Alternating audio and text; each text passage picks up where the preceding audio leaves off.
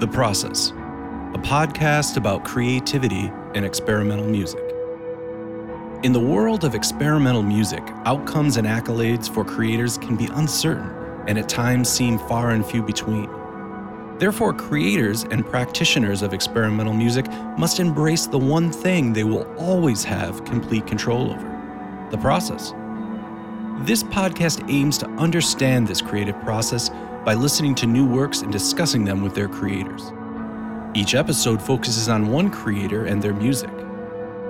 Understanding how and why they create can inform aspiring creatives and help audiences better understand and navigate experimental music.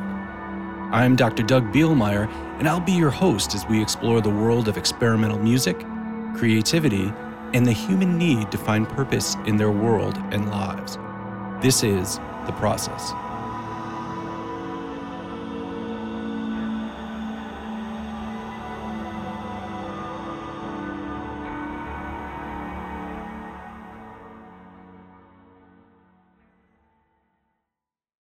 I want to talk a little bit about specialization. And the internets define specialization as the process of concentrating on and becoming expert in a particular subject or skill. Well, that all checks out. That seems like a good thing, especially doctors at some point in their training, medical doctors, that is, and even academic doctors like myself. We specialize at some point in our academic careers, right? Maybe it's during our study, during our matriculation, and sometimes it's afterwards, after we even write an entire dissertation on a topic that we never want to discuss with you ever again. We may specialize after that, or through the dissertation process, realize what we're really passionate about. But what about specialization and a composer? I think about it, there are like band composers. There are electroacoustic composers. There are people and composers that write one type of music or in a certain style, or they're from the fourth or eighth Viennese school. And they are sort of specialized in one area. But I wonder how healthy any of this is. And that's usually what I'm talking with other composers and other creatives on this show about: defining ourselves and defining our identity as creative people. So is specialization really something that we should focus on? I think for young people, for early learners, especially even those going into composition, I think of my own self in undergrad, which was, let's not talk about how many years ago that was. But, I went into school as a sound recording major at the Hart School. And eventually through my studies, I realized I really loved composition and writing music. And I focused on that. And I actually graduated with a dual degree in both and went on to pursue that. And I just remember thinking, as far as specialization is concerned, there was a few classmates and friends that I had that were undeclared majors, meaning they were just going to school to kind of find their way. And I thought that was just I just thought that was reckless. Financially, maybe, philosophically, you should just know what you want to do. You should already begin that specialization. And even back then, so this was the 90s, I had to tell you when, even back then, it was a little odd to be an undeclared major. Now, today, I look at a lot of the students that I have, and they have, 2 majors, 3 minors, and then a black belt in Aikido, and all these other sort of qualifications and certifications that they're going for. So there's a lot of specialization going on. Well, how does this all relate to composition and maybe being unhealthy? Well, I guess I wonder how much of this specialization, how that affects our psyche as what we do on a day-to-day basis. So if we're very specialized or we're very focused in our idea of what being creative is, So if we're not sitting and writing notes or putting notes on a page or publishing a score, then we're not being a composer. We're not doing that very specialized skill. And I talked with Emily Koh today. She's fantastic. She's an educator herself, as well as a fantastic composer and performer of the double bass, as well as electronics and many other cool things that we'll talk about today. But she talked a little bit about understanding what is or defining what is part of being a composer or a creative for that matter. And I love this idea of really everything we do. And you could define this. We actually got into food. We said that even creating food or making food and eating it is part of the creative process because if you stop eating, the creativity really drops off after about day three. Water, a little bit longer. But every part of everything you do that aids the creative process can be considered part of composing or being creative. I even think about, I just told you in undergrad, I started out as a recording or a music production major and leaned into composing. But if you think about it, both of those things are part of my creative process, and they are very, very much a big part of how I create music today, but then also how I communicate with others in the creative field.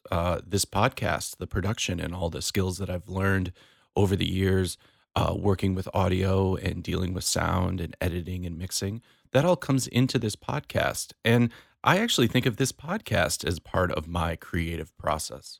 So Emily talks about that, and she has a really great perspective on redefining what we sort of see as being composing and not composing, or being doing that specialized skill that we've honed over the years versus all the other things that we have to do to complement that one specific act. So let's take a listen to Locked Borders by Emily Koh and learn more about her and her music.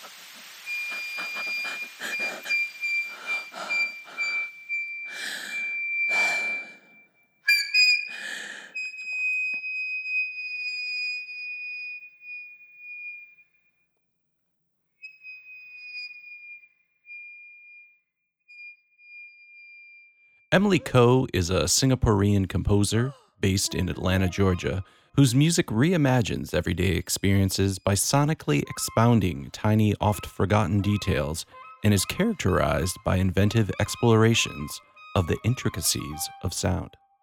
As an amateur multidisciplinary artist herself, she enjoys collaborating with creatives of other specializations, especially when sound plays a central role in the project. Described as the future of composing by the Straits Times Singapore, Emily is the recipient of awards such as the Copeland House Residency Award, the Young Artist Award from the National Arts Council in Singapore, and the Shiro Irino Memorial Prize from the Asian Composer League, as well as the ASCAP Morton Gould Young Composer Award and an Innovative Research Award from University of Georgia. Her work is supported with commissions, grants, and fellowships from the Opera America, McDowell, the Barlow Endowment for Music Composition, New Music USA, American Composers Orchestra, National Arts Council, Singapore, and others. Emily is currently Assistant Professor of Music Composition at the University of Georgia. In today's episode, we listen to Emily's Blocked Borders for voice, saxophone, and electronics.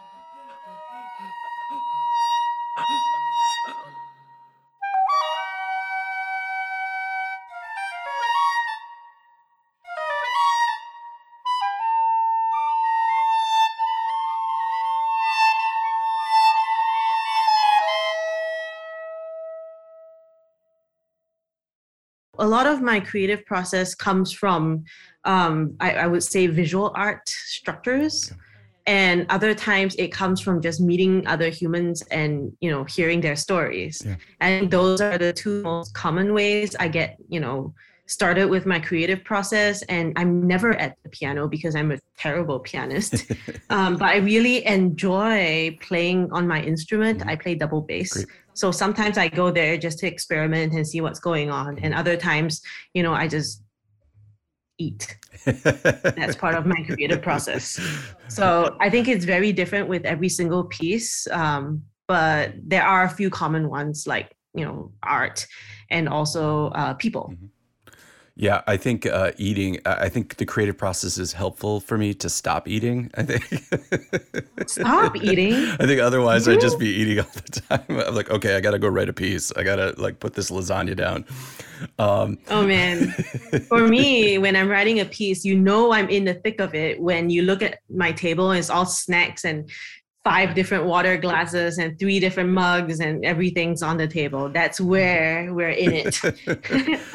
Okay, so you're inspired. You said maybe by a painting, some type of a film, something, a visual art.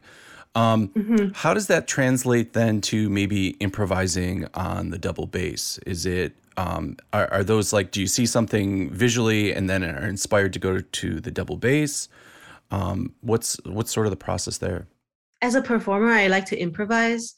And because I like to improvise, I also look at a lot of graphic scores and open instrumentation scores.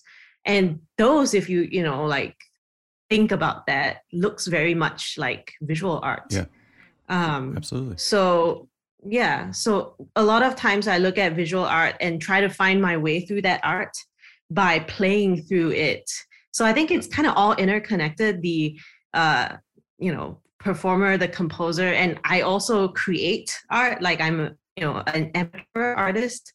So I think all of those kinds of creative paths come together in some strange ways when I start composing. Yeah. So do you go to a museum and just see sheet music? Is that kind of, or just things that could be easily translated into music or sound. Yeah. And I think that's really interesting. I also like to go to museums to meet artists. Yeah. I really enjoy talking to art people or creative people who are in different disciplines, because sometimes their processes or their practices are similar, but we don't realize it. And once you talk to these people and realize how similar we are, you maybe gain a new way to look at your own art. And I think that's really interesting. Yeah, and even just seeing the similarities or the dualities in, this person's a painter, but they're struggling with the same sort of, creative blocks, sort of, how do you develop an idea over time? These same sort of truisms, whether you're writing music or painting or sculpting. So when do other musicians or other interpreters of music, when do they become part of the creative process for you? At least in the past couple of years, I've written music for specific people. Sure. And that's what I'm interested in doing, working closely with my collaborators in writing something that is up their alley. It shows them in a good light and also pushes them to explore outside of what they think are their natural boundaries. So that's kind of where my interaction with other people come. And through that process, I also learn a lot. Yeah. And when I have performers who are close collaborators like this, the back and forth collaboration happens really, really early. I would sketch an idea, just maybe one bar or maybe even a note. Yeah. and say, hey, this F sharp, I think it's special. Do you have 5 different fingerings so that I can do a 5 timbral trill on this note? Mm-hmm. And just, Mm-hmm. sending out ideas to my collaborators early. Mm-hmm. And I guess pushing them in ways that they haven't been pushed before, so that we know what the boundaries for this piece is.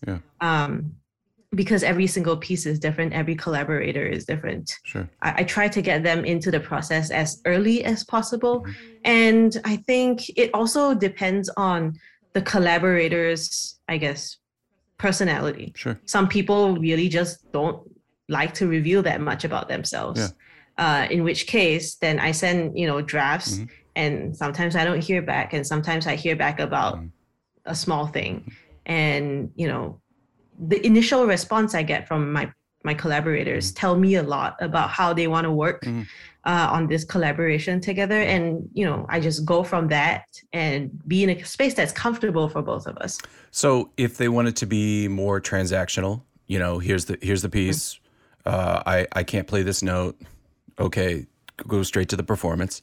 And then there's some people like, what would be really great is if at this point you did this is that, and you're like, oh great, let's workshop that, let's do that. So it can be either way. It can be like really transactional, or it can be this really collaborative thing.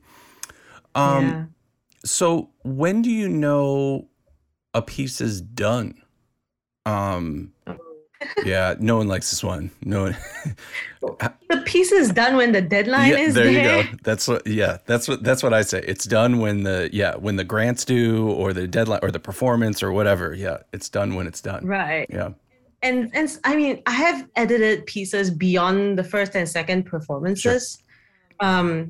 I usually think first performances are never quite what I imagined the piece to be, so that, so I really want to go back and tweak it a little bit after the first performance. So I'd say, beyond the second performance, I try not to change too much. But I think after the performance, I still go back and tweak it a little bit, because I think it's fair game at that point, especially if there's a second and third, future performances up. So I don't think of the premiere as that big of a deal.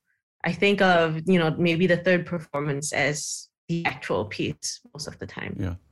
And so are the musicians then, or the music interpreters, are they brought into that revision process typically, or is that something you're like, all right, well, this is kind of how I saw it in the concert. Maybe I need to move this or tweak this a little bit.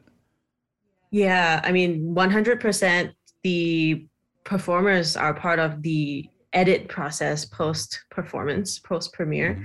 And sometimes people feel it's so much more comfortable to do so then, because the stress of the performance is done. Yeah. And we can just like talk about the piece like the piece needs to be talked about, without having a deadline on, we need a presentable product, right? By this time. So I think the collaboration definitely goes on past the premiere, and hopefully it's, beyond to other projects as well.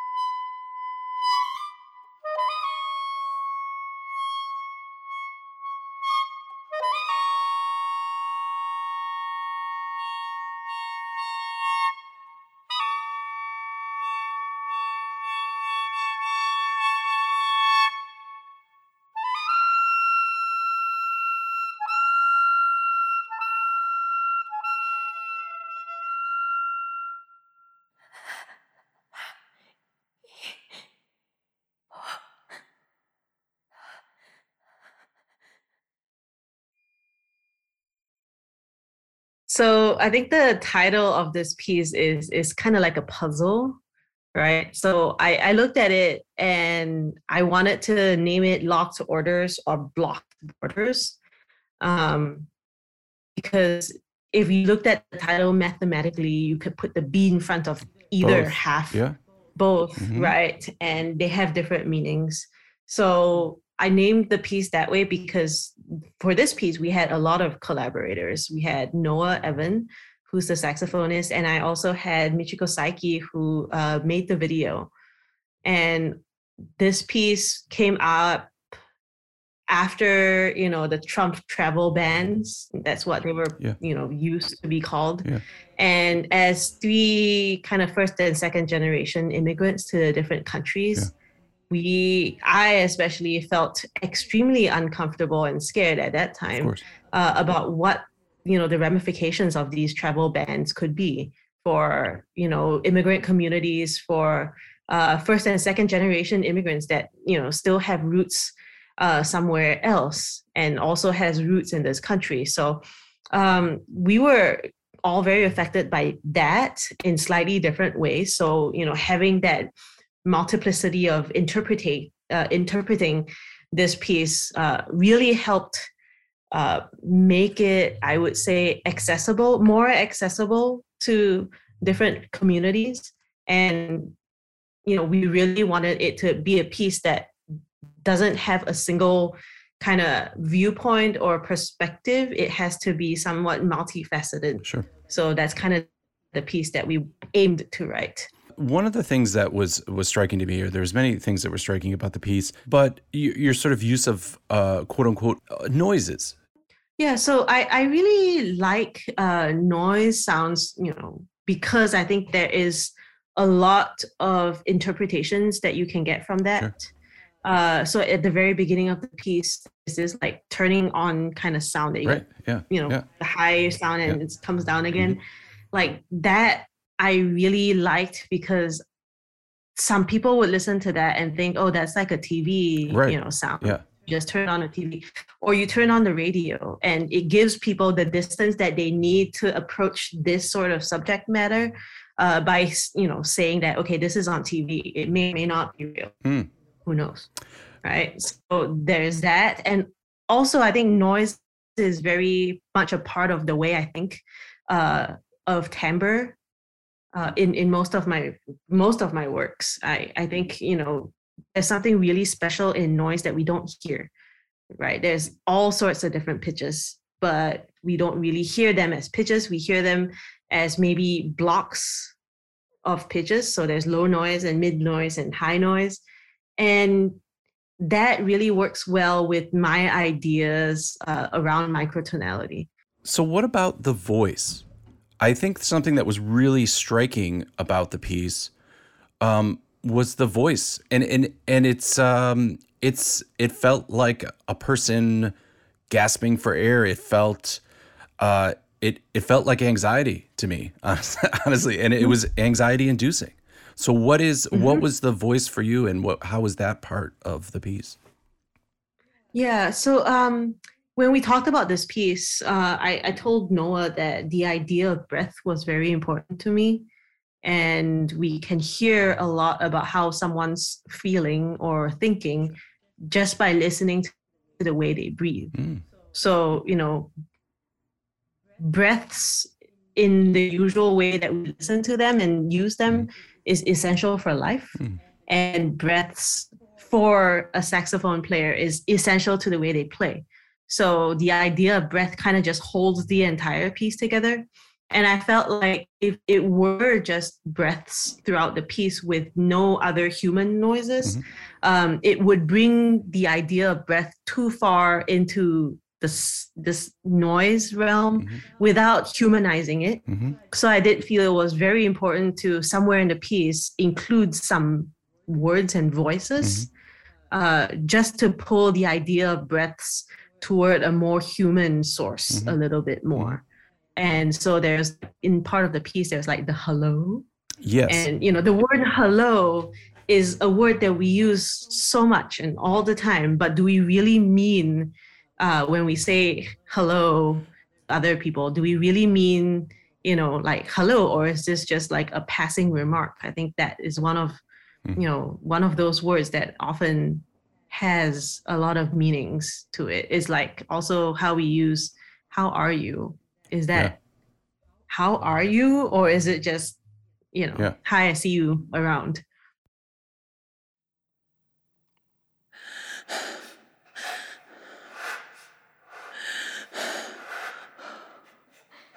Hello?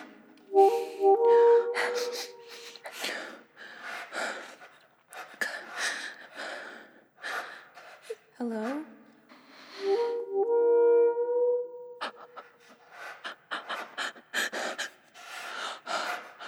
Who's there? Who's there? Who's there?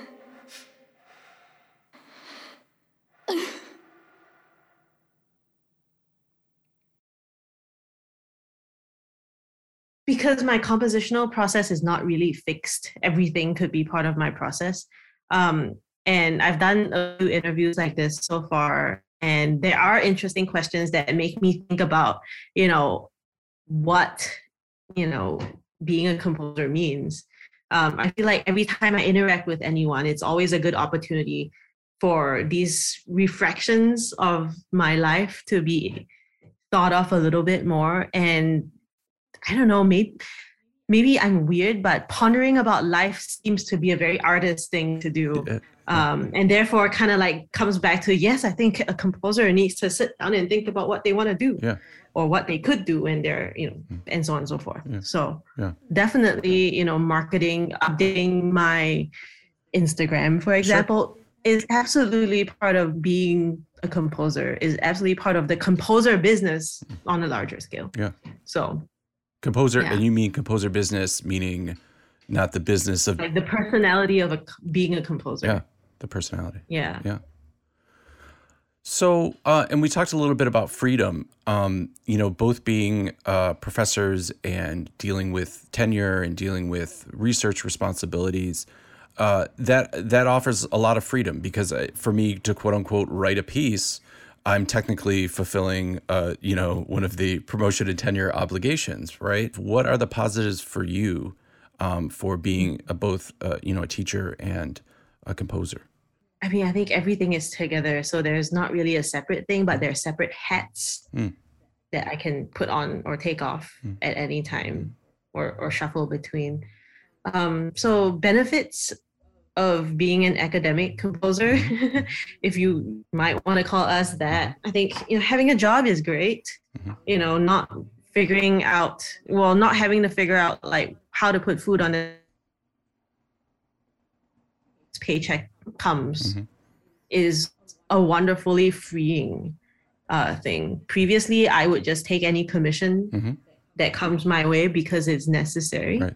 I would teach privately to any student because I do need the paycheck.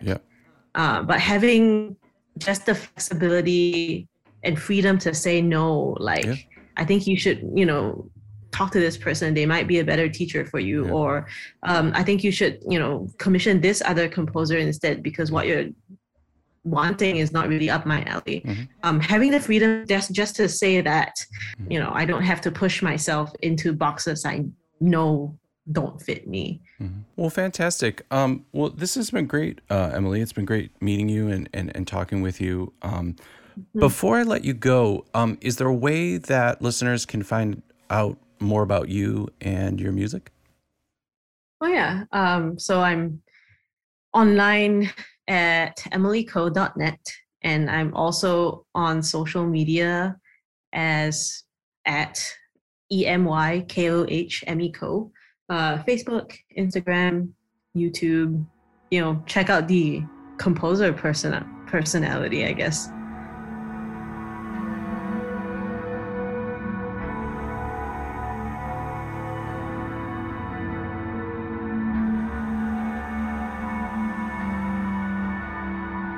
Thanks to Emily Koh for sharing her time and music with us. If you enjoyed this episode, please check out other episodes in the series, and as always, subscribe on your preferred podcasting app. I'm Dr. Doug Bielmeyer, and this has been The Process.